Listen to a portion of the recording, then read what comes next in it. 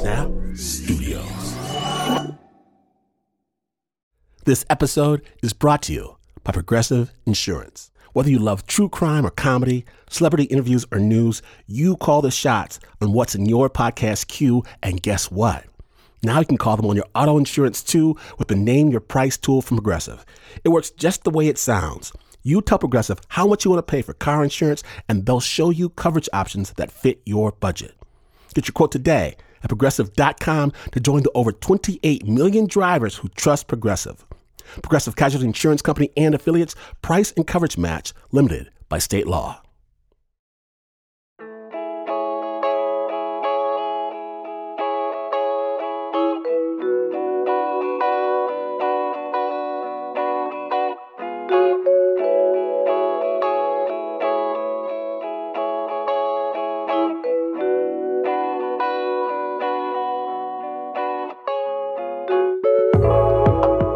Okay, so whenever anyone in my generation of the family gets pregnant or, gets someone pregnant, when the happy news is announced, after the cheers, the shouts, the congratulations, the baby name suggestions, one of my aunties or uncles, they'll always say, "Watch out now, because twins run in our family."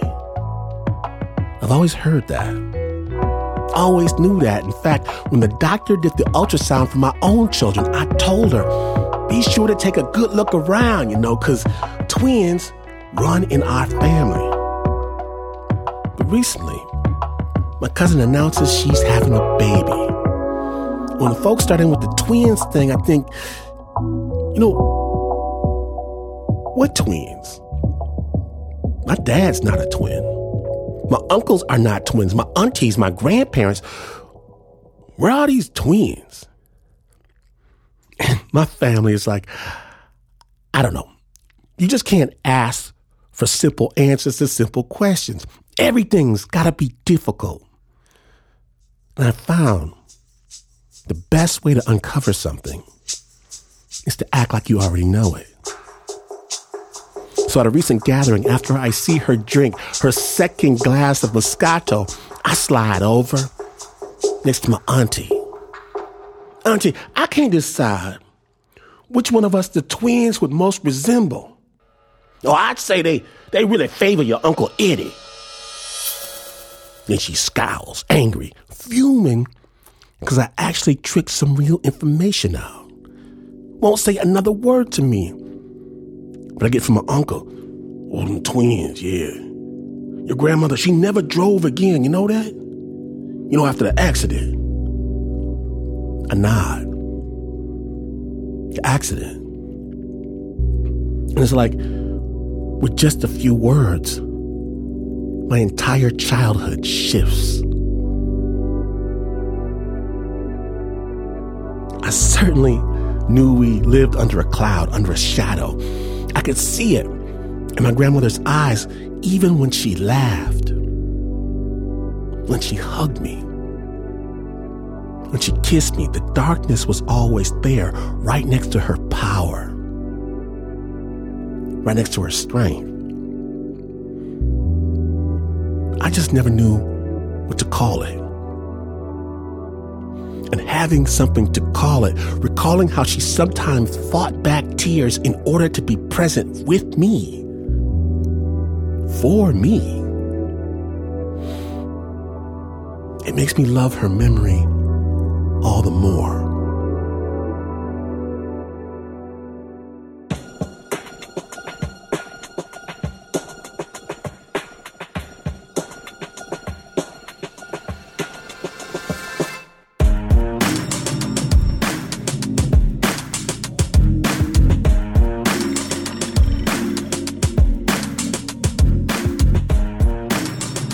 Today on Snap Judgment, we're searching for answers of an entirely different sort.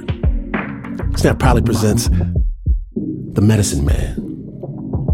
Now, my name is Lynn Washington, and I learn something incredible every single time I pour my auntie that extra glass of Moscato, but she gets very mad, very, very mad when I spill the beans on Snap Judgment.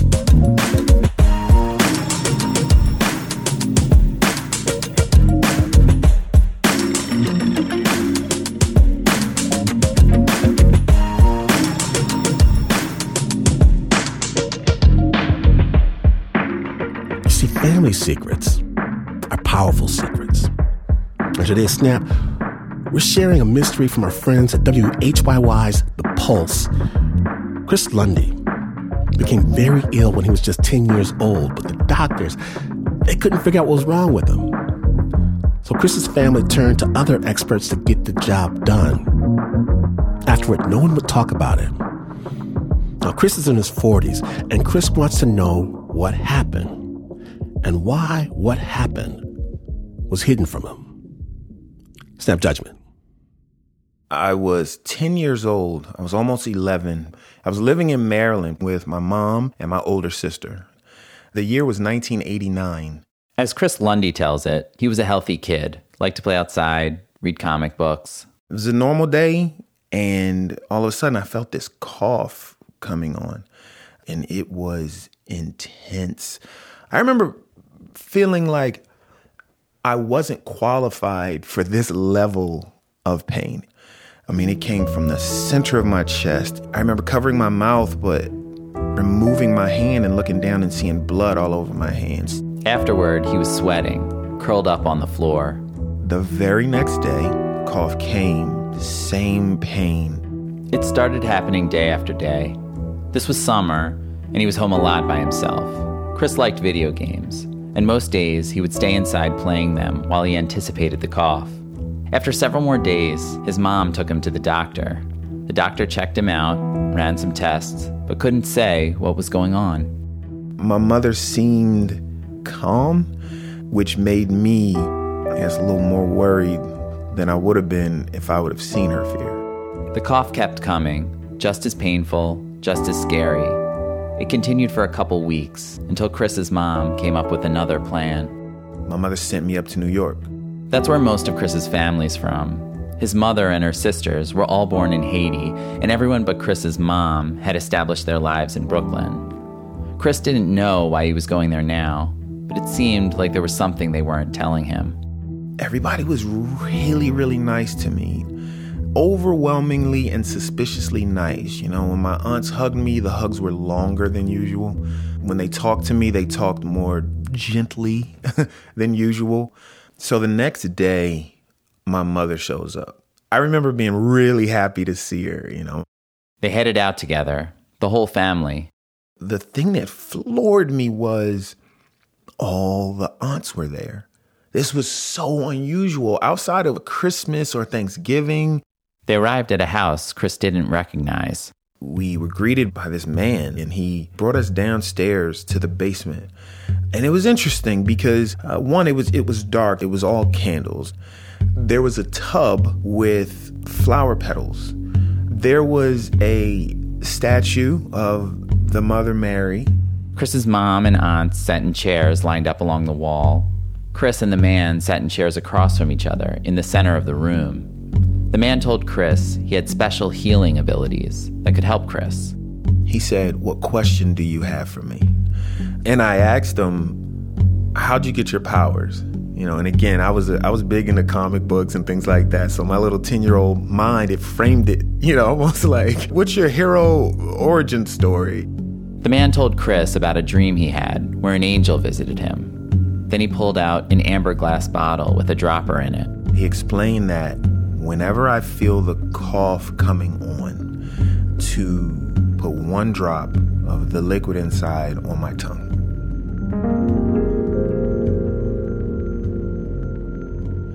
When I left, I was skeptical. This was just another thing that we were going to do with no answers. So that night, Chris heads back to Maryland with his mom, amber bottle in hand. Next day, she goes back to work. He goes back to video games until he feels the cough coming on. I found the vial and I put a drop on my tongue.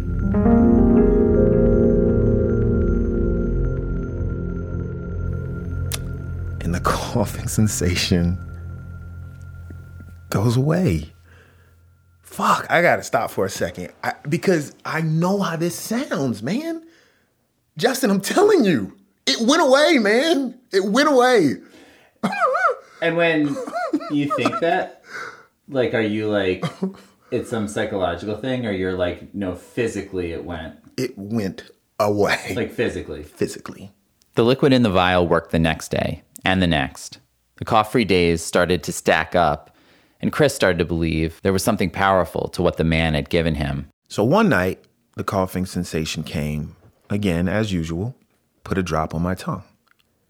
And the coughing sensation kept coming. Okay, let me do another drop. And then the cough hit. This pain was completely off the charts. It was the most pain I've ever been in, even till this day. I was crying, I was balled up. But I think on top of the physical toll that it took, I remember being enraged because I felt betrayed by the guy. I felt stupid for even believing that to begin with.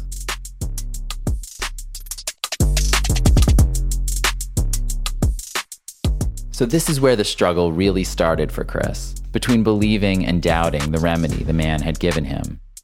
The next day came, and I spent the entire day anticipating the cough. Is it gonna be as bad as last night? Is it gonna be even worse? And as it got later and later, the cough didn't come. I remember going to sleep that night. It was just a free day. So the day after, I woke up worried, but again, it didn't come. And so those days of no cough became a week of no cough, became a month. I started to relax a little bit, and I realized that it was over. As Chris got older, he wondered what was in that amber vial and if the man had actually cured him. So over the years, it became clear to me who that guy was, who they sent me to, that he was a voodoo doctor. You know, he was a voodoo priest. I'm Haitian. My family's Haitian. Part of Haitian culture is voodoo and voodoo practices. Chris found it odd his family never talked about it, like his trip to New York never happened. He also wondered what had been wrong with him. His condition was really serious, so what made it go away? Chris actually works in the medical field, selling medications that coincidentally treat lung diseases. But here I am with this experience from childhood that stands in the face of all that. There's this conflict of intellect and life experience. A lot of the questions that I have could have been answered in 10 minutes if my mother was around. But she passed away when I was 17. Flash forward a few decades later, I had a ton of curiosity around what happened and what my mother's life was like and what my mother's relationship with her family was like. And his sister wasn't around much and can't fill in the holes. Of the aunts that were there, 2 have died. The other 2, Aunt Mile and Aunt Renette, he hadn't spoken to in decades. There'd been a bitter fracture in the family a while back, and Chris and Mile had ended up on different sides of it. Beyond that, there's always been an intense discomfort discussing voodoo with the older generation in his family. Chris thinks it's a taboo topic. It would be more than hard to ask them. It would be, virtually impossible. There aren't any medical records, so Chris had to turn to other resources to answer his questions. My search began with Auntie Leslie. She was my mom's best friend. I know she misses my mother every single day, and I know that talking to me sparks memories of my mom, but I also know that she loves hearing from me. Even though she wasn't there, I expected her to be able to tell me my mother's state of mind, because they used to talk every day. She came to see me, and I remember her saying that you were sick, that you were really, really sick. Do you remember them taking me to that guy? What guy? She doesn't know where Chris was taken. She said his Aunt Mile would be the best resource, the one Chris hasn't spoken to in years. But Leslie also said Chris could try his Aunt Mildred, who, in general, knows a lot of the family business. Hello? Hi, Tutu Papi. He catches up with her, and he gets to his reason for calling. Says he's been thinking about that time he was really sick as a kid and got sent to New York. Do you remember any of that? No. Oof. She has no memory of the whole episode. Still, Chris tells her, we ended up going to see a voodoo doctor. You too? She explains it wasn't uncommon in the family to visit a voodoo practitioner when they didn't know why someone was sick. She'd been taken too. What it told me is that voodoo is a part of not only Haitian culture, but my family's culture. The older aunts that, were pretty much adults when they moved from Haiti to America, they were living in this Haitian bubble inside of Brooklyn. So they're going to be more connected to voodoo practices. Mildred echoed that only Mile would know the answers to Chris's questions, but he still wasn't ready to go there. Instead, he decided to seek, let's call it a more traditional medical explanation of what might have been going wrong with him. He called up Chris Becker, a pulmonary and critical care doctor at Mount Sinai in New York. Dr. Becker jumped into asking about Chris's symptoms surrounding the cough. Would this be a daily occurrence, or? Yes, it was daily. Were you able to identify any triggers? It was random. And what was the color of it? They go on for a couple minutes until Dr. Becker feels he's gotten enough to offer some ideas, which we should emphasize were not to be taken as a diagnosis or medical advice. Hemoptysis or coughing up blood is very distressing. We usually take this situation very seriously. Based on Chris's description, Dr. Becker says he was coughing up a moderate amount of blood, and it was pretty clearly coming from his lungs. What you're describing is that you have this warning, which is probably when the bleeding starts, and then there's a few seconds before that causes you to cough as the lungs realize that there's blood all of a sudden. Chris's explanation knocks a number of chronic illnesses off the list of possibilities, like bronchitis or fungal infections or tuberculosis. This leaves mostly anatomical issues. Blood vessels in the wrong place. These arterial venous malformations mean that an artery connects to a vein without the normal pathway, increasing the possibility of spontaneous bleeding in the lungs. Dr. Becker says that if Chris had been his patient, he would have done imaging to look for these abnormalities, see exactly where the bleeding was coming from. That triggered a question I had. And a spontaneous resolution would be possible with some of those conditions? Well, that's actually, in general, that's a bit puzzling, is that this just spontaneously stopped and never recurred. I can't really fully reconcile this because it wouldn't be the most common scenario. This is the part that puzzles Chris, too. How do you get better? Dr. Becker supports patients seeking out different approaches to their medical conditions, including through religion. But for a scenario of significant hemoptysis, in our scientific view, they will not be enough. Is it possible Chris is forgetting some details?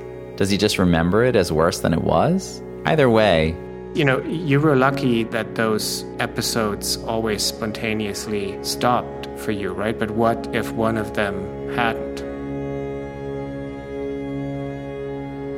Listening to Dr. Becker helps me understand that my mother was scared. She was afraid. Small side street here. So what did his mom think a voodoo priest could do for her son? That's it right there? Okay. We can't find the man who treated Chris all those years ago, but in January of 2023, we head to Queens to see an ordained voodoo priestess named Mambo Florence Jean Joseph. Go up here and knock and... Mambo Florence is there, and on the walls there was a lot of Haitian art. That's why, when they sat down at her dining table, started talking. Mambo Flo explained that many different people from the Haitian American community come to her. Teachers, various professionals, even doctors. Her services have recognized importance to Haitian families. What she provides, in addition to religious ceremonies, is like a counseling service, and she gives her advice according to what she sees as basic voodoo principles. Voodoo is like philosophy. Love yourself, accept yourself the way you are, being in harmony with nature, being in harmony with human, and respect life. She explains her advice is not in contradiction to medical advice, but more like a supplement. In fact, she encourages people to get checked out by a doctor before they come. After their talk, Mambo Flo takes Chris down to the basement where she conducts voodoo rituals. And one thing that really took me was how familiar it felt. It was very similar to the room that I was in back when I was 10 years old. He recognized the candles, the altar, Even the way the chairs were arranged. Mambo Flo is welcoming and open about her practice, though she acknowledges a stigma voodoo sometimes carries, even within Haitian communities. It's like voodoo is for the uneducated and all that. Even if we have scholars who are voodoo initiates, but when they write, they never refer to it like I practice it. It gave Chris an idea why his aunt doesn't talk about it, and even why he feels reluctant to discuss the whole episode. Driving back from Mambo Flo's, Chris returns to the questions that have brought him here. What did I have? How did I get better? And what happened when I was there? When I was at that house, when I was in that basement, what went down? And one thing becomes clear to him. I have to get my questions answered, and my aunt's the only one who truly can. His Aunt Mile, he means, the one he's been avoiding. So even though I think it'll be a challenge, I gotta make it happen.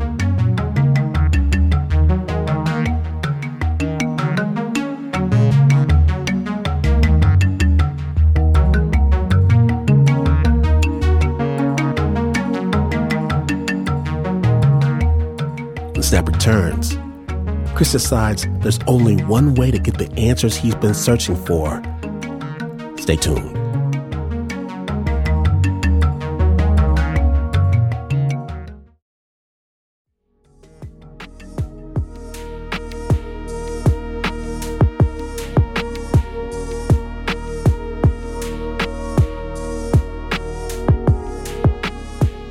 Welcome back to Snap Judgment, the Medicine Man episode.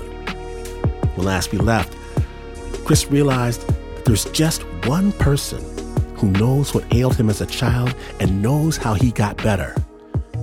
But talking to her, that's another thing entirely.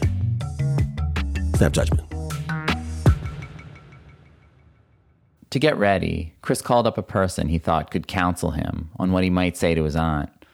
Someone who knows a lot about how voodoo fits into Haitian culture and who actually counsels kids about reconnecting to that culture through her organization, the Empowerment Network. I am Dr. Charlene Desir. I'm a professor at Nova Southeastern University. I'm an initiated voodoo priestess. Dr. Desir said she could discuss Chris's childhood experience with him. But you have to understand a little context about voodoo. So voodoo was created by kidnapped Africans. During the Middle Passage, enslaved people from all over Africa were taken to the island of Hispaniola, which present-day Haiti shares with the Dominican Republic. The Pan-Africans that were brought to Haiti from various tribes, various classes, various education levels, created a system that made sense to them for survival. And that system was called voodoo. Voodoo is more than a religion. It's a system, a way of life and understanding. Academically, we call it an epistemology, a way of knowing. And one of the fundamental aspects of that was health. So people from all over Africa brought these traditions and this knowledge about how to heal the body using the natural resources they had. And this is our inheritance as Haitian people. Chris asked why all the aunts had to accompany him to the Ungan, the voodoo priest. Having the sisters be there in alliance, it shows the love that surrounded you. I don't know, Chris, but I'm sure your family sought out medical care. I mean, they sought off medical care first. That's where you're going to go first. If it doesn't work, then we have to go to the other doctors. I know what the majority of people think and believe about voodoo, and it's like, how do I explain that I had this incredible illness and that I went to a Ugan and then I no longer had that incredible illness? Well, brother, you telling the whole world right now. So you ready, you've arrived. I mean, it's very simple. I went to a root doctor. I went to an herbalist. We've been denied our humanity for so many years. This is how we survived slavery. Chris asks why voodoo has this stigma associated with it. We've been miseducated as a community. My thing is that we have a problem of respecting things we don't understand. Dr. Desir says that Haitians have been made to feel insecure about voodoo because of hiding it for so long, for their own protection. But given all that secrecy, what should Chris say to his Aunt Mile to get her to open up about his family experience? What is it you want to know? You know that you were healed. You know that at some juncture, despite what's happening now, that there was a relationship that you had with the women in your bloodline. And you are a Haitian American man. Point blank simple. You are an African American man. You are a Pan-African American man. But your indigenous roots are Vodou. You're Haitian, spiritually and culturally. I think you just gave me everything I needed.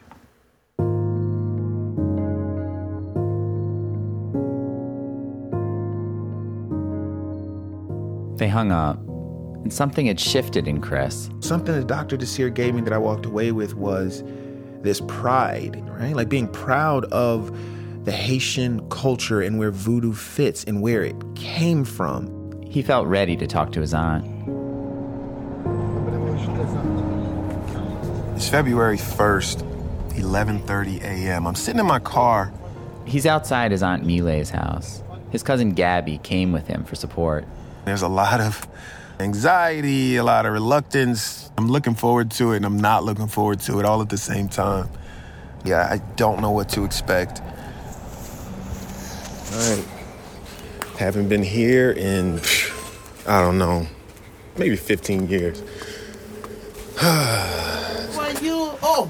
Coldest day of the year. Man. Hi, Chris. How you doing?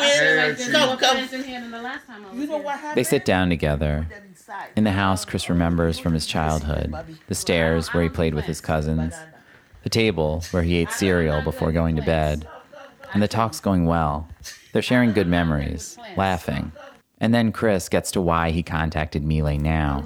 You know, there was a time, and I was going to ask you, that I got sick. I was coughing and coughing up blood and stuff. Blood, yes. Okay, because my mother sent me to New York. Do you remember that? Yes, I remember that. I went to the doctor. They said that you have something on your chest, your pulmonary things. They did a test and everything. And after I went to get a second opinion, what the first doctor had saying, it was wrong. And I said to Margaret, send my son. She knows exactly what he's talking about. She confirms how sick he was, how scared they were he was going to die. That's when Chris brings up the other part. I remember we went to the voodoo doctor. You did? We went with you. But I don't remember. You don't remember that? She says she doesn't recall it. You were there, my mother, Auntie Maya, Auntie Esther, Auntie Annette, all in the room. I don't remember. Again, she says she doesn't remember. I never heard anything after that. You got better. Maybe the voodoo doctor worked. We just gotta peel back that layer and say, She remembered the illness clearly. She remembers me coughing up blood. She remembers me coming to New York. She just held to being completely unfamiliar with any voodoo element at all. That's it. You go home, that's it. You go home, that's it. There's something happening. That's that. They moved on, talked about other things. I felt cheated. I had talked to everyone else. Chris never got the background he wanted. He figured it was for the reasons Dr. Desir said, the cultural discomfort. Even if he'd gotten past it, it seemed his aunt never would. So where I was at this point was, there were some things that were confirmed. For example, I was sick. It was really, really bad. But there was still a mystery in terms of how I got better. I initially set out to get answers to some factual questions. I didn't get answers to all of that. But what I did get was answers to things that are far more important. I learned about my mother. I think that the longer my mother was in America, I think that she was becoming more and more Americanized. Bringing me to the voodoo doctor, in that moment, my mother was Haitian, full-on Haitian.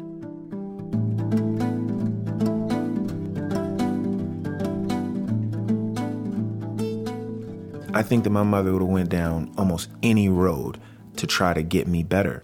My mother passed away. She was 39 years old, and I was 17 years old. So when she passed, I still saw her as Ma. But through this journey, I think I have a clearer picture of who she was as a woman and who she was as a parent. as a protector, and I love her for it. And I know that she loved me.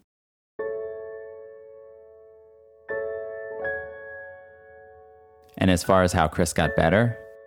I am more comfortable sitting with the mystery of it. I'm never going to know why I got better. A voodoo priest would say I got better because of the potion that I took. Western medicine doctor would say I'm missing some facts or lucky break.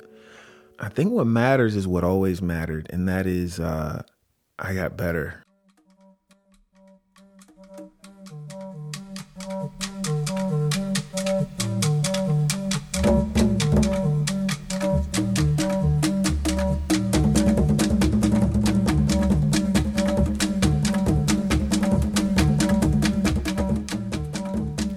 Big thanks to WHYY's The Pulse, who originally aired this story.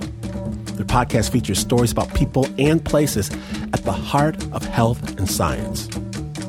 Chris Lundy is a storyteller who's performed at First Person Arts, Risk, USA Today's Storytellers Project, and lots more.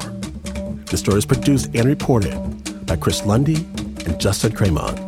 It was edited by Mike and Scott and Lindsay Lazarski. The sound design by Mike and Scott. Engineering by Charlie Kyer. Special thanks to Du Nalio Cherie for his help on the story.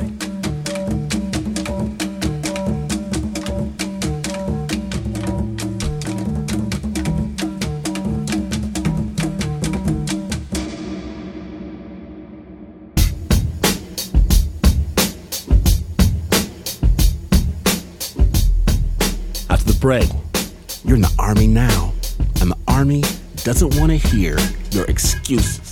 Stay tuned.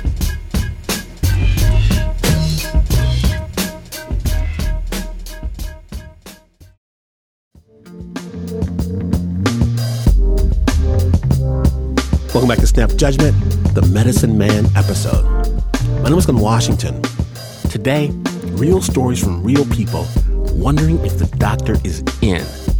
Now, you've asked, we have answered. Our next storyteller snap is a longtime friend of the show, Ray Christian. And aside from being a storytelling legend, Ray's an Army man. Snap Judgment.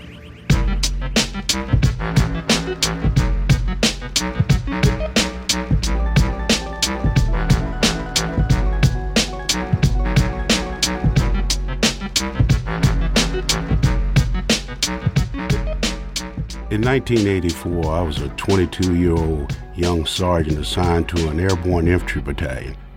We were paratroopers. I was stationed at Fort Bragg. We'd conduct night combat equipment jumps that would involve thousands of paratroopers at once.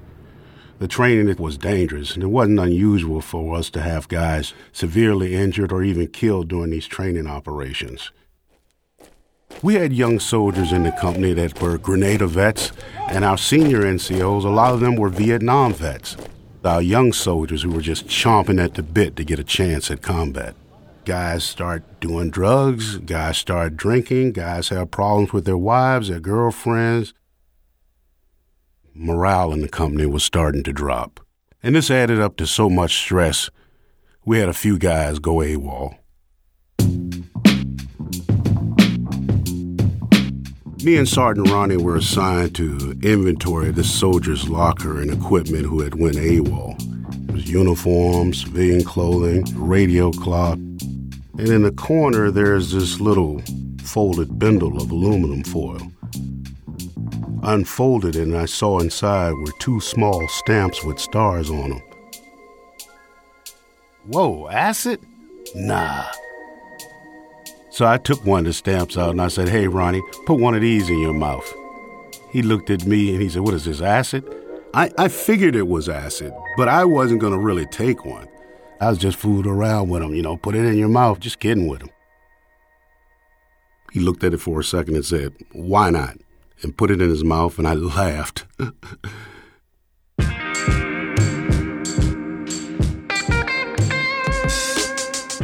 Now, Sergeant Ronnie was the kind of guy that was very hyper-military. He was kind of strict. He had a high-pitched voice, pretty by-the-book kind of guy. He looked at me and said, "So what are you gonna do?" He must know something I don't know. He wouldn't take acid. I just knew when he put it in his mouth, it had to be fake. Then he looked at me and said, "What are you gonna do?" I said, "Hey, okay, same as you. I put one in my mouth." We take the inventory sheet, we turn it in to supply. We started heading out. And as we were walking across the parking lot, the battalion sergeant major yelled out, "Hey, you two guys, what are you doing? Where are you going?" So, oh, my God, the sergeant major. We said, "We're heading out, sergeant major, heading home." He said, "Oh, no, you're not. Get your gear. You're going on the jump."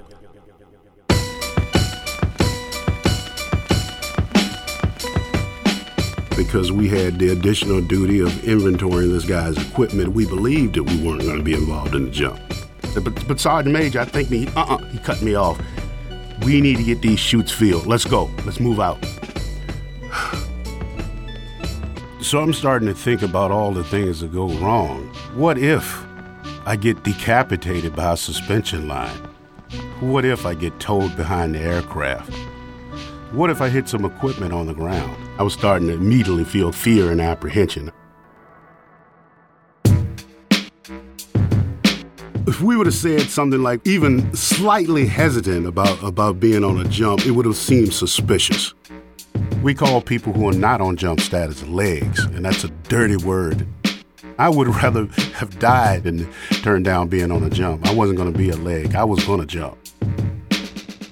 I looked at Ron and I said, "Man, how you feel?"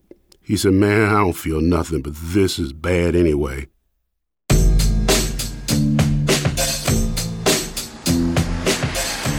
When we were on the trucks headed to the pack shed, this is at the Air Force Base, I started having this feeling right then and there that everybody on the truck was staring at me. And I knew, it's starting to kick in now. We all pour inside the rigger shed, all 500 of us, and one at a time we're issued parachutes as we enter inside. Once you've got your parachute on and you got all your equipment hooked up, you stand in line for the jump master's inspection. Open your ripcord protected flap, hold, squat hold, recover, turn, bend, arch your back, tick, tap, tap, tap, tick, tap, tap, turn, squat, hold. I actually started saying that out loud, squat, hold, squat. I was just saying it because I thought I should. And then I started thinking, wait a minute, if I do that, people will think I'm high. But if I act like I'm not high, they'll think I'm high.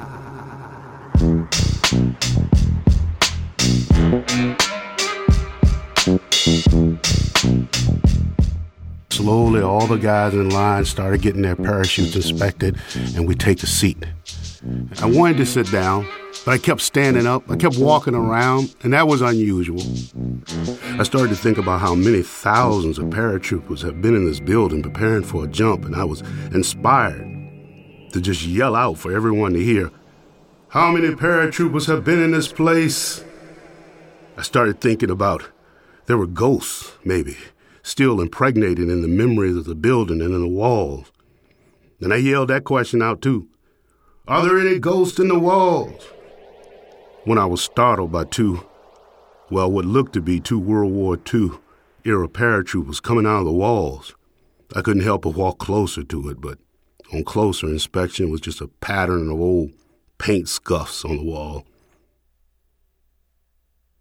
That's when I started to notice that other people were starting to stare at me, staring at them, and a few even laughed at me. And that's where I saw Ronnie. He was already rigged, sitting on the floor, crying, tears coming down his cheeks. To me, it was like a river of water. I asked Ronnie how he was doing. Ronnie looked at me, and he just started to cry, and people noticed. I went to him and I said in a soft, loud voice, "Man, get yourself together. You are an American paratrooper. Do you know what our brothers have done before you? Act like a damn man. Get it together." And I started singing. And I'm not a singer, and I'm singing these corny airborne songs that they force on us. Gory, gory, what a hell of a way to die. Gory, gory, what a hell of a way to die. Gory, gory, what a hell of a way to die. And he ain't gonna jump no more. And I remember somebody yelling out, "Oh, that's pretty damn appropriate, Sergeant Christian. It's really appropriate." Ronnie stared. I reached out and I wiped his eye. A little tear was coming from it, and I helped him up. And then he assisted me in rigging my chute. Once everybody's inspected, we stand up and we all march out toward the back of the airplane.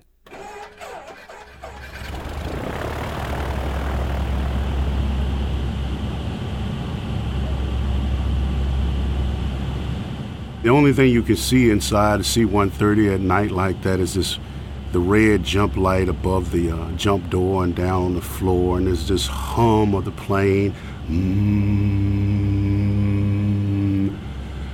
Usually the guy is asleep, but I didn't. I was just focused on the light. I mean, it was beautiful. And the Air Force pilot turns on the green light, go. Door opened up and the wind rushed in. Normally you really feel the impact of the prop blast hitting you and you twist into the night sky, but I don't know, I had the sensation that I just jumped into a big old marshmallow cloud and I just floated out.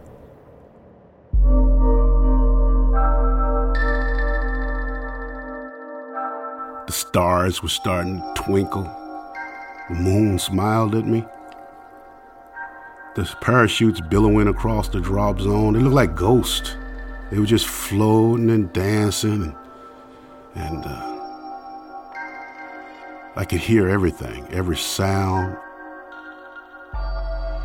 Threw my arms out, looked up, like Jesus. Started contemplating the nature of the universe. Oh, it was just beautiful. It's probably the best jump I ever had. I loved it. Loved it. Seemed like it took me forever to reach the ground. I landed in a sandy pile amongst the pine trees and thickets. The guy landed close to me and he hit the ground like a sack of potatoes and he gave out an "oh." And I just yelled out across the whole drop zone, "This is beautiful." And it just echoed. And I know everybody heard that, but I couldn't help myself. It was beautiful like those other parachutes that were billowing across the drop zone. It looked like a woman in a dress.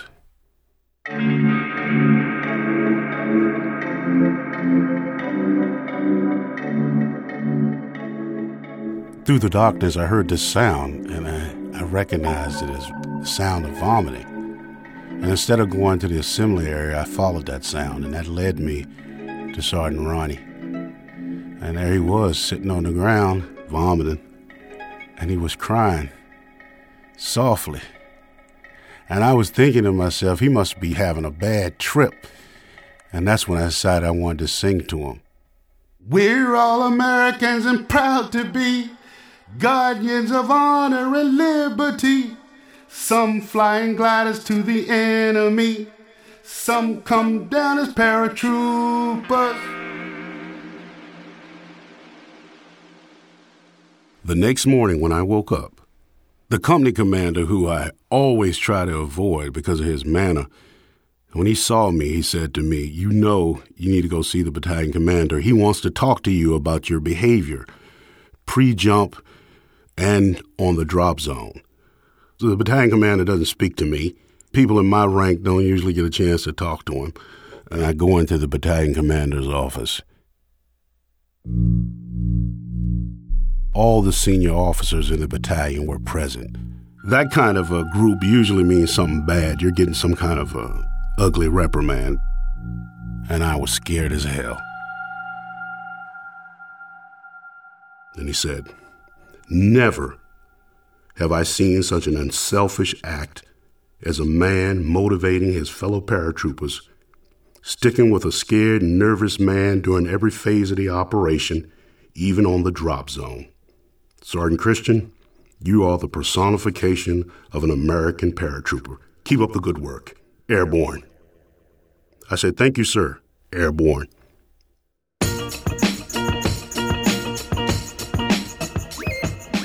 I can remember shaking my head as I was walking away from his office going, damn, I was completely dumbfounded. What just happened? It was like the blade didn't cut my head, but it fell.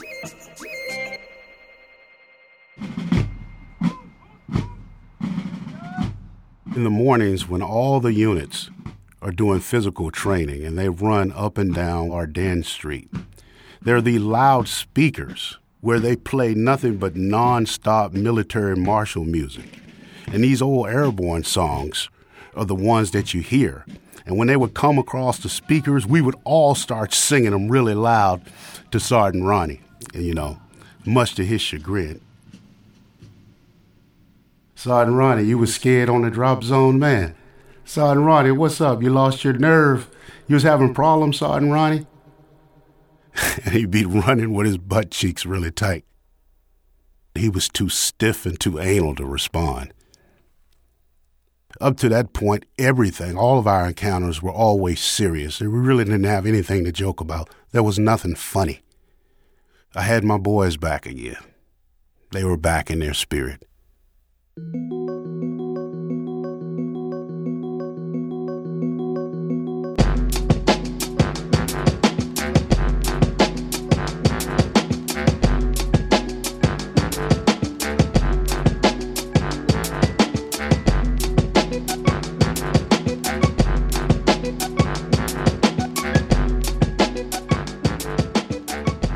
Big thanks to Ray Christian, who is a storyteller living in Boone, North Carolina. Now do yourself a favor. Subscribe to his podcast, What's Ray Saying? It'll be available on our website or wherever you get your podcast, snapjudgment.org. Do that. The original score and sound design was by Leon Morimoto. That story was produced by Adiza Egan.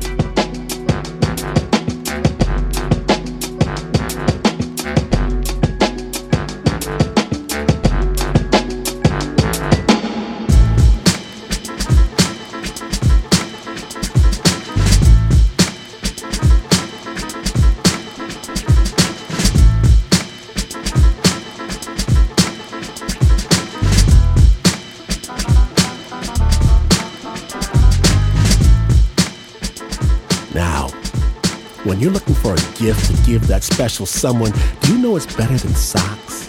Better than a tie? Better than a bottle of cheap perfume? I'll tell you what they really want.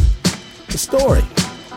And you can give the gift of story by sending your friends and your enemies a little taste of the Snap Judgment podcast. They will be forever grateful, I promise.